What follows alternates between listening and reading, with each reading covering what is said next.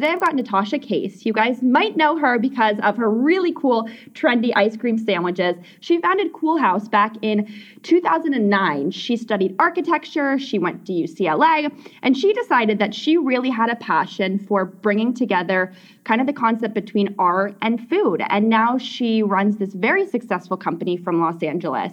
And the background of the company is actually quite cool too, because they really got started by this one truck. They couldn't even drive it there. It was an undrivable truck that they towed to Coachella. And that's where they first premiered these sandwiches. So Natasha, thank you so much for being here.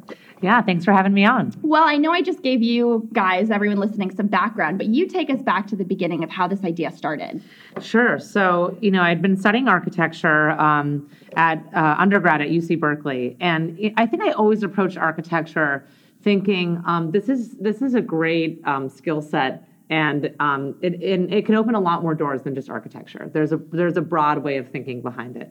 And I also kind of like to, I like change from within. So I was like, the way to really know how to do something different is to learn all the rules so then you can know the rules that you're breaking, right? That's kind of my philosophy in life. And that's very much entrepreneurial mentality, I think. But anyway, I think in design school, I just felt there was a little bit of a disconnect. We were learning all these cool things, but when I would try to explain them to my friends, I just felt like they didn't know what we were saying. They said, that sounds awesome, but I can't figure out what you're doing in architecture school. So, okay, this is kind of a red flag. And so I was searching for a way to make architecture more fun. And the whole thing kind of came to me by accident. A professor of mine criticized the scale model that I had made. And he said, this model looks like a layer cake. And as though that was a bad thing. And I thought, layer cakes are awesome. Why is that a criticism? And just to show him, I'm going to bake the next iteration of the model as a cake. So I did that. And it was actually my only all-nighter in all of Architecture Studio, which is another story. But the reason why I stayed up all night is because it was so much fun. Working with cake as the material really, I think just I knew I would never be bored of it. So I thought, okay, I'm kind of onto something with this. And then when I presented it to my colleagues, they were so much more engaged than, a model made of balsa wood. So I thought, this is it. Like architecture can be, food can be the medium to talk about design. Food brings people together. It's memorable. It's fun. I guarantee you, if you ask people, what do you remember from a studio at Berkeley? You're going to remember the model made of cake. It's just the kind of thing you don't forget. So I set out to play with this idea. And, I didn't really know what it would look like. I tried a lot of different ideas, different products, different high concept dinner parties. I started calling the philosophy Farchitecture, Food Plus Architecture, which is the name of my LLC. And fast forward to my first real job after grad school was Disney Imagineering. And I was there 2-3 months. And right around then is when the recession started setting in. So things got really dark at the office. Disney was particularly hard hit by the recession. So to kind of lighten the mood, started baking the cookies, making the ice cream from scratch, naming the combinations after architects. And I would give it out to people who, had gotten maybe some bad news, say, sorry to hear, what happened, but here's a minimalism, or here's a Frank Berry. And they would sort of laugh amidst the tears. And that's really all it was at first. I would say a passionate hobby. And then I met the other founder, Freya Streller. And she really saw the business potential in what I was doing. And then we really started talking about taking it to the next level.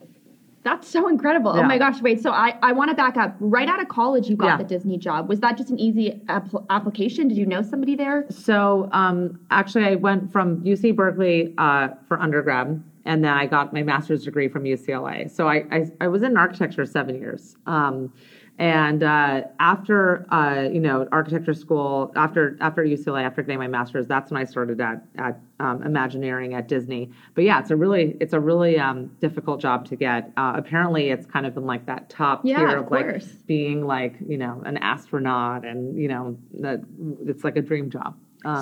And so actually, my mom had worked at Disney for many years. She was in TV animation. And when I was younger, she had figured out that Disney had a scholarship program for, to go to college. So I had applied for that, and they had awarded me a full scholarship to go to college. Oh, wow. Yes, sponsored by Disney. And it was a, amazing opportunity. I, of course, ended up picking the cheapest school. But, it's money that's not, that you don't have. Yeah. So whatever, it's all about the quality of the education. But actually, when I set my sight on Imagineering, because to me it was great. It was it's architecture, it's design, but it's about brand and storytelling. And it was sort of an outside the box application of architecture in that way. So when I interviewed there, I said, look, you've invested in me already. You invested in my education. The least you can do is let me come back and, show you what I got from it.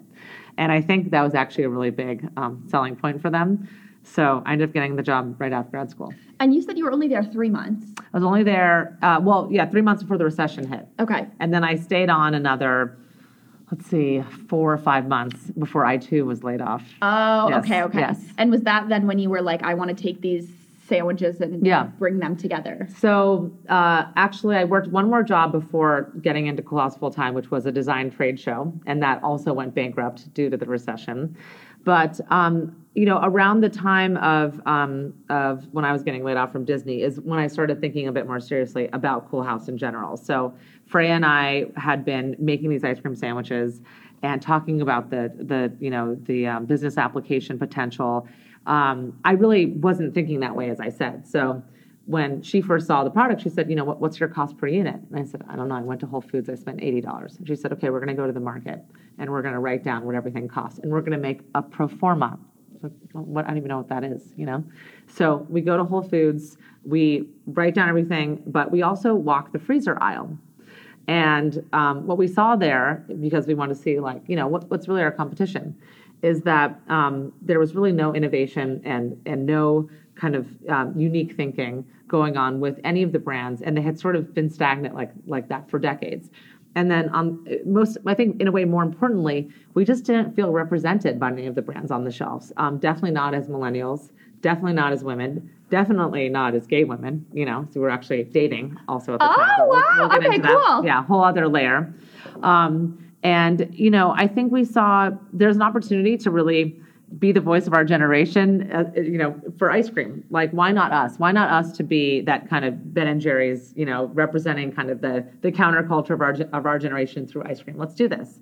And so we went back home and we talked about, how can we really get it out there? We don't understand grocery. No one's going to give us a loan for a scoop shop right now. It's the recession. But trucks. Trucks is something we could do. We had seen Kogi truck out there, and they were amassing a big following. And so we thought, let's be the ice cream truck. Let's reinvent the ice cream truck for our generation. So we Googled hipster ice cream truck. Nothing comes up. Like a truck that sold vinyl And records. this is 2009. This is 2009. This is the beginning of 2009. We thought we have to do this, parting of the clouds. This is our moment. So we bought a postal truck masquerading as an ice cream truck for $2,500. It had no engine. It didn't even drive. We towed it to LA. And then we thought we really need a big event to launch at. Let's find the biggest opportunity where we can, just get a captive audience, but the right captive audience. People who, culturally cool, maybe have some money to spend. Where can we do that? Coachella. So we begged Coachella to let us sell there for, this went on for a couple months of literally us just annoying them so much that they finally said... Via email? A call, email, anything. Any connection we could find to them, they were like, stop bothering us. We'll let you sell here. You can park in the campground. So great. Thought this is it. This is our big opportunity. 100,000 people at Coachella. But you remember the truck doesn't drive, so how do we get it there? So we had figured out that if we joined AAA Platinum, we got one free 200-mile tow. So the morning of Coachella, we pretended the truck broke down, even though it never drove in the first place, and AAA came out and towed us to the desert. And that's how it all started. Oh, my God. Yeah. Wait, so the name, did you even know what to call it at that point? So I think the name we had come up with a little earlier in 2009, we had names of sandwiches figured out. We had the Mies Vanilla Row, named after Mies van der Rohe, one of the founding architects of Bauhaus. We had Minimalism after minimalist design, Frank Gehry after Frank Gehry, et cetera. Though we didn't have a brand name. And a friend of ours was over for dinner, and she said, you should really do a sandwich after Rem Koolhaas. It just sounds like, kind of like a dessert name. Rem Koolhaas is one of my personal favorite architects, actually, because he really is a very interdisciplinary, outside-the-box thinker with architecture. So I was always drawn to him. And I thought, Rem Koolhaas, I said, Koolhaus, that's it, that's the name of the company. And then well, Freya and I both think that we said that. But then we figured out that we could have a double entendre, because we were all about the punny names, with the Bauhaus movement, spelling it the way we do, and then cool to make it more clear that it's, dessert company, cold, frozen dessert company. And so we thought, that's it. It's going to be Cool House. That's the name of the company. So we got to that after, a little bit kind of later in the development of the company. But I think, that the name does definitely go a long way. So by the time we got to Coachella, we did have, we're Cool House ice cream sandwiches. And in terms of you figuring out how to even make ice cream, Yeah. I mean, how did you know how to go about that? And also, I mean, there's got to be some logistics. Yeah. You have a truck that doesn't work, so there's no freezers. Mm-hmm. How is it all not going to melt? How do you make enough for 1,000 guests? Yes. So, first, making ice cream, totally self-taught. No formal cooking training or pastry training. But we did figure out, ice cream is the kind of thing where it's a little bit more like cooking. It's more interactive than pastry, which is not to say that ice cream is not technical, but when you're making ice cream, you can sort of, throw in different flavors and try it as you go. And so I think it's a really good one to just have fun with and experiment, which is, what we started to do. But I also think we just understand, there's something I think without a formal training where do you just understand food and do you know what people want? And are you passionate about food? I think that's what we had. But when we got into Coachella, we figured out pretty quickly, we're not going to be able to make this all ourselves anyway. We're going to be up for 14 days without sleeping on our little Cuisinart ice cream maker. We need a production partner. We need a manufacturing partner. So we basically cold called a lot of, ice cream manufacturers. We thought, we don't need to reinvent this wheel. Like, we're not the first people to need someone to help us make ice cream. And so we got a couple partners in place to help us make the cookies and ice cream with our recipes to spec so that we could have the product we needed for Coachella. And I'm so glad we did that because after Coachella, things went, viral. So we were able to meet the demand of that immediate growth and that immediate excitement because we weren't just in the kitchen making things. And that's my real approach with the food business is understanding food. I'm glad to have been there in the beginning, like figuring out those first few recipes. But ultimately, I'm not here to be a chef. I'm here to create a brand. And I think you figure out that, you have to have people who can do those things and can be experts underneath you while you're leading the vision of the brand. Because if you're in the kitchen all day, you're never going to be able to do that. As far as, keeping things cold, yes, the ice cream didn't drive, but it did have a freezer that we could plug in. And then we also brought separately a chest freezer, which I think we drove out in like Freya's dad's like minivan, like in the back, and then got there and plugged it in. So I would say it was the true definition of minimum viable product. There was nothing fancy at all about the setup, but we did have like minimum functionality to make it work to be able to make ice cream sandwiches in the desert. Something that I think is also really unique is the packaging. Obviously, you look at Ben & Jerry's, you look at like So Delicious, and it's just that white wrapper that says like So Delicious or Ben & Jerry's. Cool House has this very like cheeky, unique packing. So when you went into knowing you wanted to bring this to Coachella, were you like, I need to focus heavily on the recipe and what it tastes like, or I should focus on the packaging? Well, by Coachella, there was not really packaging per se, not like you'd see in a grocery store today. It was more of the food service operation. The other thing we figured out is they can't be prepackaged sandwiches for this setup because it was a lot more work to pre-make all the sandwiches and to store them and transport them. So we started doing scoop to order, choose your cookie, choose your ice cream, which is still how we do all of our trucks and shops if you've been to them. So there was some very, very minimal branding of the booth. The truck, we did not have the money to brand at all. It just looked like, pardon my French, a shitty ice cream truck. It was like our dream, like sitting next to our booth, like we're going to fix up this truck if we make enough money here at Coachella. So I wouldn't say that by then we had really invested in the brand. We just figured out the exact minimum for people to understand what we were doing, sort of. So it was more about getting it out there and the timing and really seeing that people wanted this. I think that's the most important thing you have to know at first. Because otherwise you could have the most beautiful brand and have this insane product, but if you don't know that there's desire for it, you're kind of like wasting your time and you're working in a vacuum. So putting the idea out there is so key. Then when we had that, then we could invest a little bit in the branding, making the truck say Cool House, and so that the door could operate, that the engine could work. Again, we're talking about let's just get it on the road and let's build more demand. I think for a first business and being the age that we were and being the timing with the economy, that was the way to do it. Like let's really build and make sure there's excitement, and then we can continue to take it farther. I think now at this stage that we're in, it's and as far as the hierarchy of what's most important, brand and product are pretty close, I would say. I would put brand as like a slightly higher notch because I think it's something when it's truly special and when it's very, very story driven, as ours is, no one can copy it, no one can take it away. It's totally unique to you. So I think that's really, really key to lean into that and to think about what are the unique points of your brand that no one else has. What is the problem you're trying to solve? What is the message? Who's behind it? People want to know who you are. They want transparency into the culture. They want to know what the team is about. They want to know how you come up with your ideas. So really, really, I think developing that. And then the close second is product.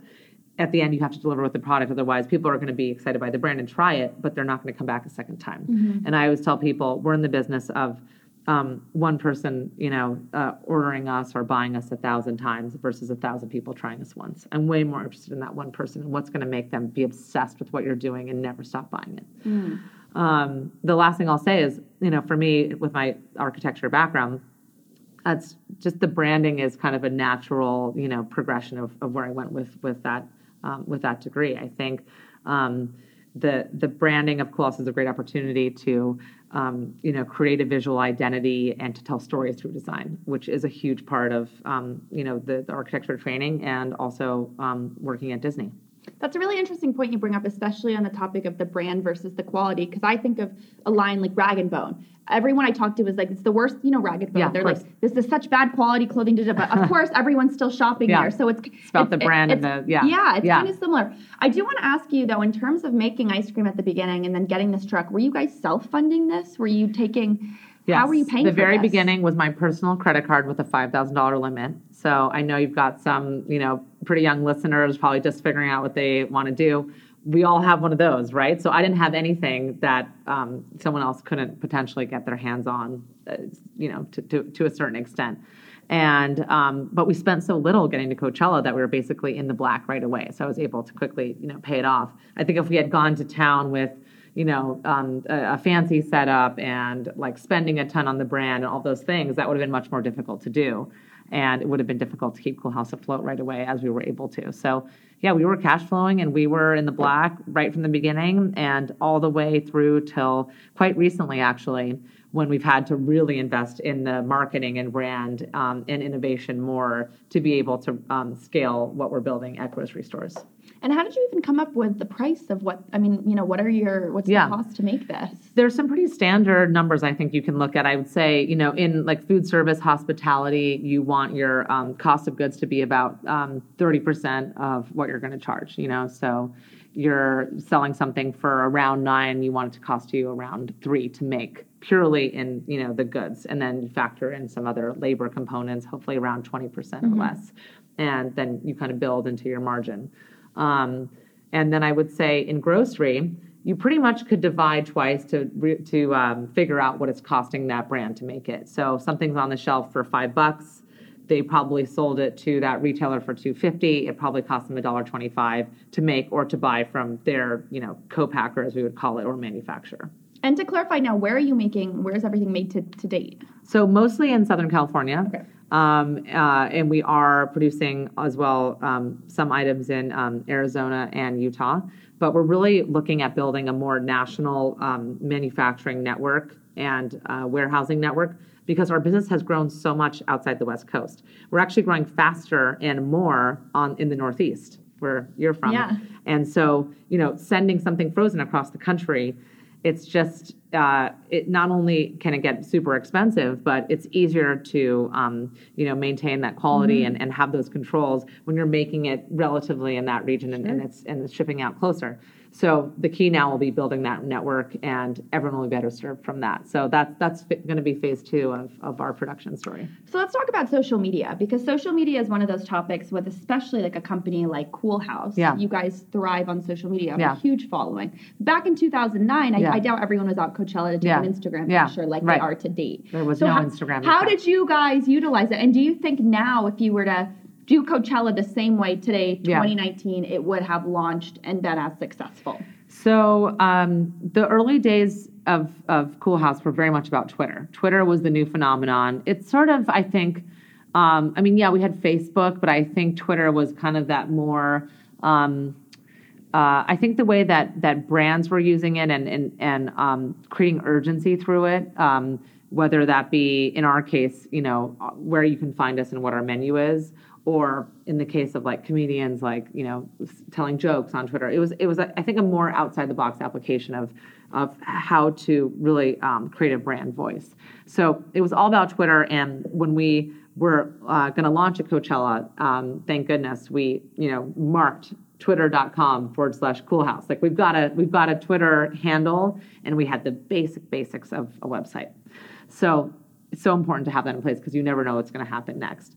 So the way it went down actually is we were packing up and leaving Coachella, and a friend of mine at the time worked for Curbed, the real estate blog, and he said, if Coachella goes well, send me your logo, and I'll do a piece on you guys. So I thought this went pretty well. We're in the black. I think we had kind of created a following. People were excited about it.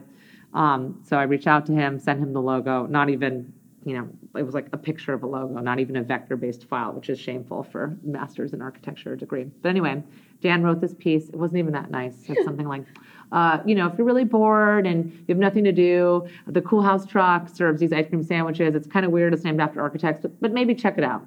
Thanks, Dan. Super helpful. But it didn't matter. It went viral.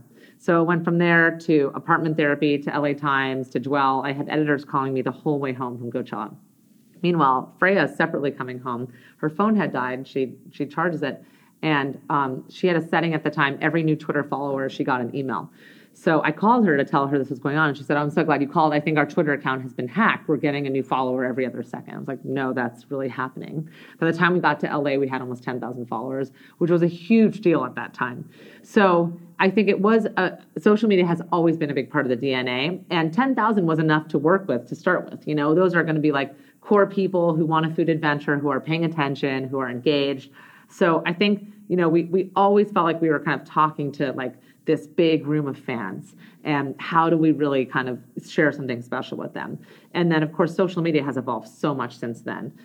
Twitter's kind of come back in a funny way, but we use it very differently. It's, so much about brand voice and being kind of, I think, funny and showing that edge, but also truly, truly engaging with our community, really talking to people about the product they're getting in one of our 7,000 grocery stores now, and did they like it? Do they want more of another flavor? Like really being super personal and talking to them like a friend, not like a fan, And I think Instagram is visual identity, but it's now stories, and that's much more raw and much more, quote unquote, real and authentic. So it's kind of always evolving. And I think for us, the DNA is just not being afraid to be pioneering about it, to be super authentic, and to have vulnerability, to share things to share the ugly side sometimes, and then to continue to embrace the next chapter, to never be afraid of that.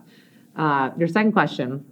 Would it have succeeded today? Not in the same format. I think you couldn't just copy what we did back then and do it in 2019 and boom, viral success. No.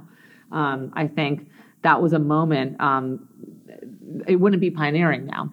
We were pioneering for being the first, to reinvent the ice cream truck for our generation. We were being pioneering and embracing Twitter. We were being pioneering and being the first food truck at Coachella. Now you get 5-course chef cooked dinner at Coachella. So I think there's always room for like the next generation, the next chapter to do something great, but it's going to have to be totally specific to that generation. Were you able, when you got that viral Twitter success, to merge that to Instagram when it launched? Yeah, I think that it did translate. I think you had a big enough audience and you had enough kind of shared use between those two networks that, starting the page, like, obviously, we've grown a lot since then, but it's people did kind of, jump in fairly quickly, and we were fairly early in the game too. I remember the person who was managing our Twitter feed at the time was like, I think we should. Instagram is a thing. It seems to be a thing. I think we should have a Cool House page in there. We're kind of like, okay, yeah, but it wasn't even so obvious. Like now you look back and you're like, oh, well, obviously, you got to get in there as soon as possible. So I think being super early, being an early adopter, also helped us build that following quickly. Do you also, on a personal level as an entrepreneur, like how do you think that you've personally grown from 2009 to now? So much. You grow so much. And I think you have to be like patient with yourself and know that growth and that change is going to happen. It's not, it's not overnight, and you have to sometimes learn. You always have to learn through the experience. I don't think it's something you can read in a book or in a class, something you can necessarily learn, being taught by another entrepreneur even. That's going to help. That's going to give you good stories. That's going to give you some tools. But applying it in real life is where the real learning happens. And I think as entrepreneurs, like you do grow quickly. Change and discomfort usually means something good's about to happen. I mean, it could mean something bad's about to happen, but if you're doing well and then it's just sort of on cruise control, you're not going to become amazing. It's going to stagnate. So I think you learn to lean into that change and almost like embrace it and be more excited for it, because it's like, okay, this feels uncomfortable. I'm learning more. This is not, I thought I kind of had all down and now this whole other component opened up. Like that's a good thing. And that's an opportunity for you to really, really quickly continue to accelerate in that change. And hopefully, you never stop. You never stop evolving, because if you do, I think it's harder and harder to find that place even in your own company. You mentioned at the beginning of the episode that you and your girlfriend went into business. Yes. And assuming you guys are still Yes, we're married. Partners. And you are? Okay. Married. We have a son. She's pregnant with our second. Oh my God. Yeah. I was going to say you look like literally 25, but I'm assuming you're not 25. Ever.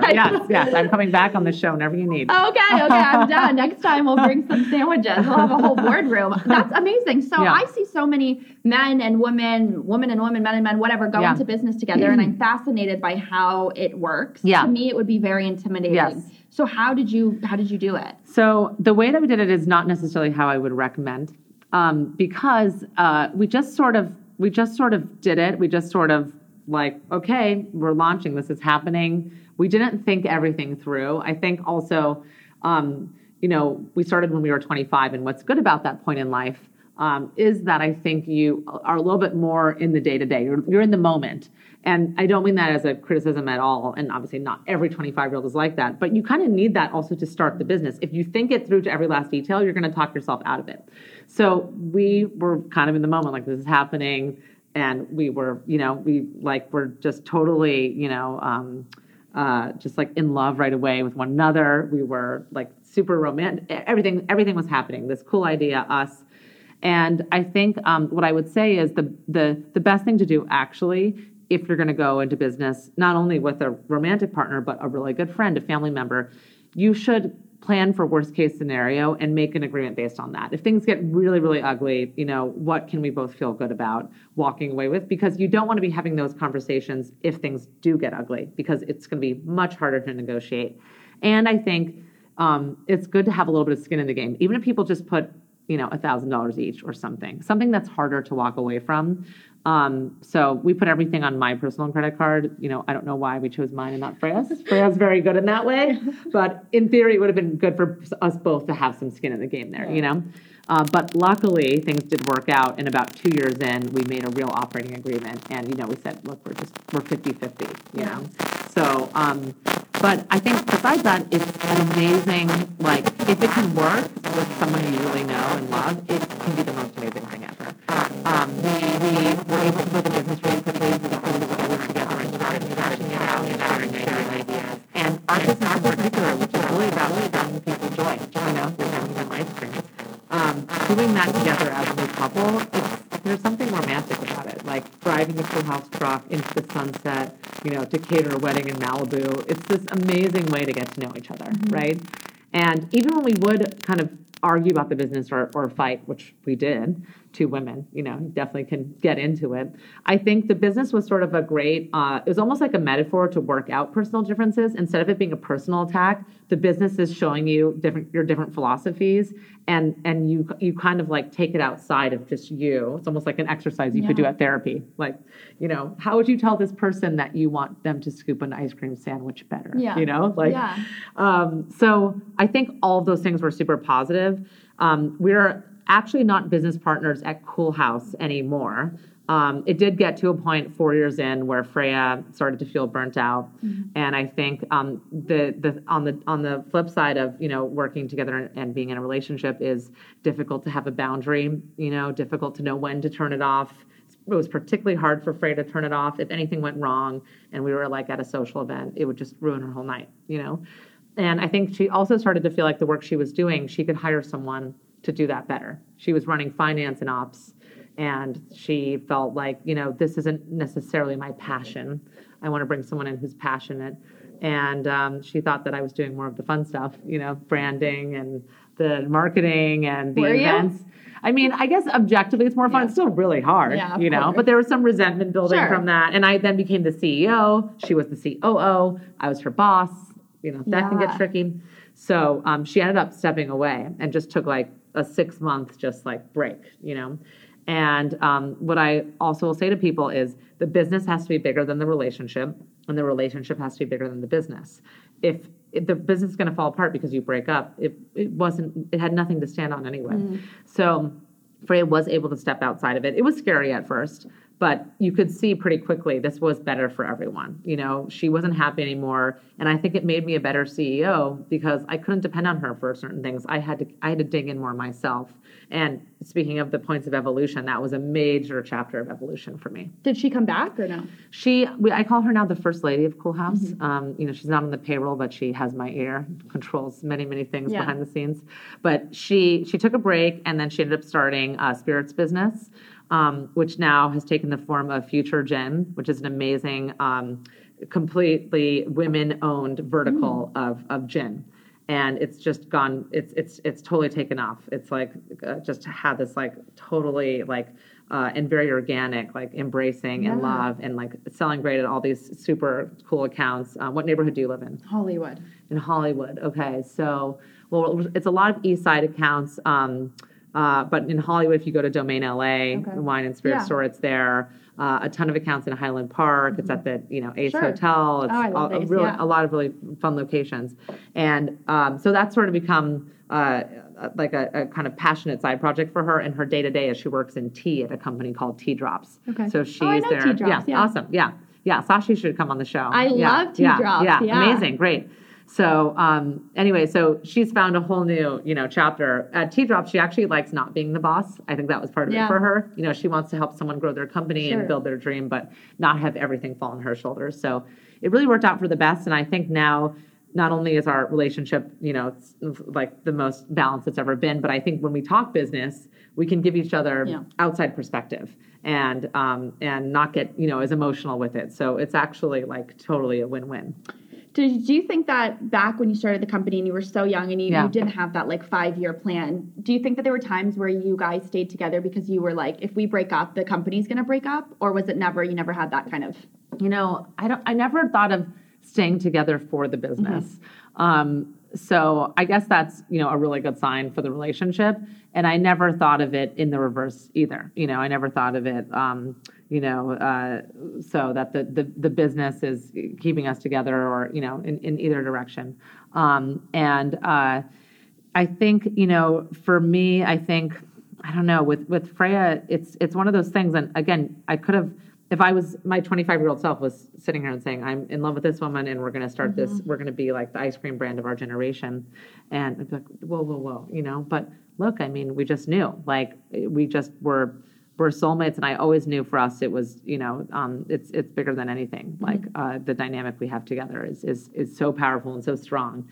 And even when it was really hard with Cool House, I don't think what's good is I don't think it ever got to the point where I don't know if we can, survive this as a relationship. We didn't let it get there, right? It wasn't like, oh, if Freya doesn't leave the company, we're getting, we're going to get, I don't know if we were married then, but we're going to get divorced, let's say in theory. So it was one of those things that this just is not as good as it could be. This could be better for us and for the company. Okay, on a more fun note, lightly, what do you eat? Do you eat ice cream all day? I'm really curious. So, I would say I taste ice cream pretty much every day. I say it's like a writer looks at a page at this point. I'm surrounded by thousands of gallons of ice cream and delicious products and sandwiches and everything new that we're working on. But it never seems scary to me. People are like, how could you possibly work with all that ice cream around you? I just see it as okay, I want this to be, this needs to be perfect. Let's try it. And you're sort of it's your job. Yeah. Right? That being said, I've never been sick of it. When I go out of town, I just came back from Shanghai for 4 days. I really miss it. Yeah. I miss having those little tastes and having it around.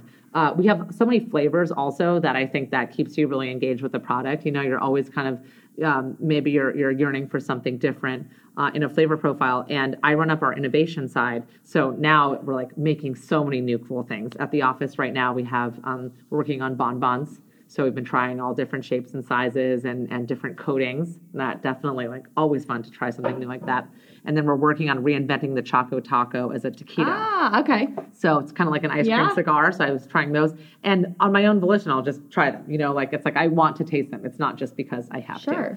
But I would say outside of that, I do eat pretty healthy. I'm definitely a fan of, though, I'm in the food world. Like I'm not into like extreme deprivation in any way. Like I would say I try to eat mostly vegetarian. I try to eat a lot of things we grow in our garden and eat very clean. But if I'm at an event and someone's like, this is the best, whatever burger you're going to have in your life, I'm not going to be on my deathbed and think like, oh, I should have had that burger. Like what if it was the best? Like, so I'm definitely a fan of a little indulgence. And actually, what I'm doing right now that I love is intermittent fasting. Oh, are you? Oh my gosh, everyone talks about this. It's amazing. Really? But you don't eat until like what, 12? 12. Yeah. I don't know.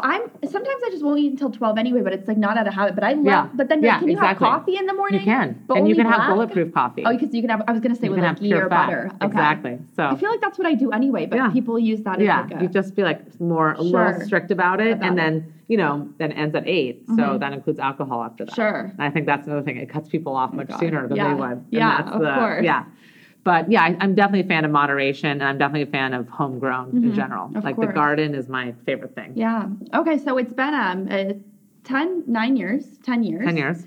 And where do you see Cool House going in the next 10 years? I really do want to be the ice cream brand of our generation. Right now, we're the leading women-founded and led brand at grocery, so that's a really big deal, I think, and an important point for us. So we want to continue to change the game and change the face of the kind of brands that my generation and the next generation buys and creates for themselves. I definitely see continuing to grow, where the sandwiches is sort of what we started with. We're working on now mini sandwiches, so like a 3-pack of half-size sandwiches. We're working on the bonbons, the taquitos. We have so much coming through innovation. We have our dairy-free line, which has totally taken off, made from peas and brown rice and cocoa butter. We have pints and sandwiches. I see that whole plant-based segment, continuing to grow and exploding, and becoming potentially like an equal to the dairy world. Yeah. I think of it sort of like what you're seeing in meat and then plant-based. It's the plant-based options that people are really buying beyond meat and Impossible Foods are not about, a totally better for you necessarily. Like they're still really rich and indulgent. They're just better for the planet.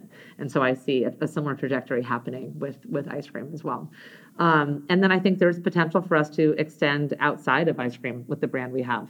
We talked about brand being super meaningful earlier, and I think the other factor in that is when you have an amazing brand, you can do anything. When you have an amazing culture, you can think way outside of, the product that you're starting with. You're not, you don't have guardrails just in that one section.